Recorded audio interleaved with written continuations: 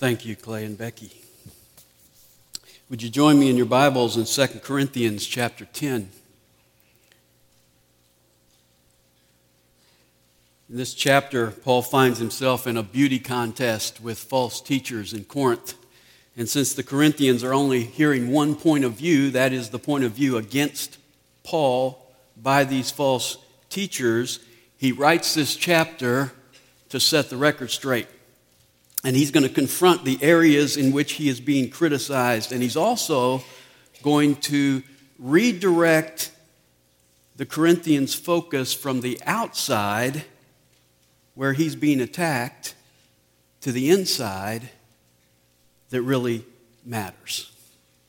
And so this is a chapter where we're going to take a look at Paul from the inside out. And we began last time to look at these four areas. The first is his attitude in verses 1 and 2. They were saying he writes strong letters, but in person, he's not macho enough. He doesn't look like a leader. He's meek and he's weak. And so Paul says, well, let's take a look at my attitude from the inside out. Yes, it's meekness. But if you think that meekness is weakness, if you think that meekness is a detriment, then you're failing to look at Jesus Christ, because Jesus was meek.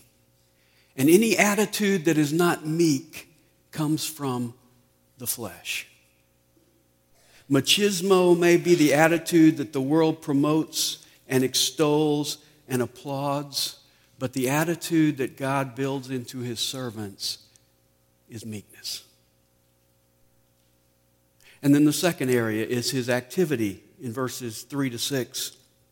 And they were saying Paul's not physical enough. He doesn't charge into situations and muscle his way through. His main activity is just sitting somewhere writing letters. And so Paul says, well, let's look at my activity from the inside out. Yes, I walk in the flesh. Everybody does. But my activity is not in the sphere of the flesh. We are fighting a spiritual battle against a spiritual enemy with spiritual weapons. And as long as you're looking at things on the outside, you won't recognize the fact that we are actually destroying fortresses in this battle. What are the fortresses? They are prideful speculations and opinions of men that are raised up against the knowledge of God. Those are the Jerichos in the spiritual battle, the opinions of men. George Barna wrote a book called What Americans Believe.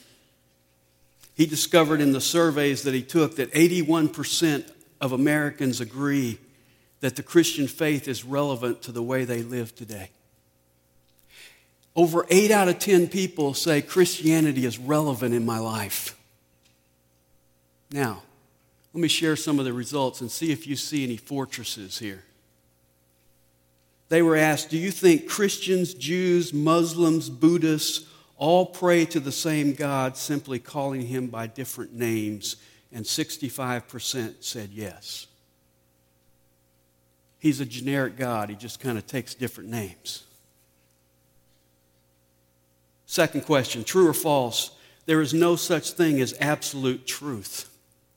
And 62% said true. No such thing as absolute truth. Different people can define truth in conflicting ways, and they're both right. Third, do you think that God helps those who help themselves?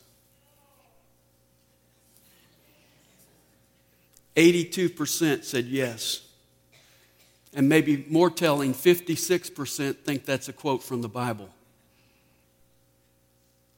The Bible doesn't say that God helps those who help themselves. The Bible says God helps those who are helpless.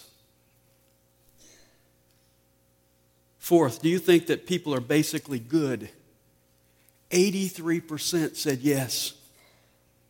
The Bible says people are basically sinners. Fifth, do you think that when it comes right down to it, your first responsibility is to yourself? 63% said yes. And sixth, do you think that the purpose of life is enjoyment and personal fulfillment? And 63% said yes.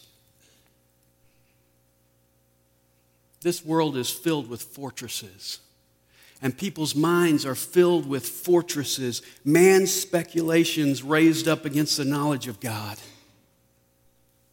And Paul says, my activity is to destroy those fortresses in my own life and in your life, to do battle with God's weapons, primarily the Word of God, to bring every thought captive to the obedience of Christ. And then the third area Paul is being criticized in is his appearance in verses 7 to 11. The Corinthians had been led to believe that the way to evaluate a man of God was on the basis of how impressive he looks and how eloquently he speaks. How polished is he as a speaker? Does he look like a preacher? And does he talk like a preacher? Paul didn't meet the criteria. He apparently failed the appearance test. When you saw Paul, your first impression was not, he's a great preacher. You didn't say, wow, we need to put him on a billboard somewhere. In fact, these false teachers criticized his appearance. And so Paul says, well, let's look at my appearance from the inside out. And to begin that discussion, he first addresses their fundamental problem in verse 7. He says, you are looking at things as they are outwardly.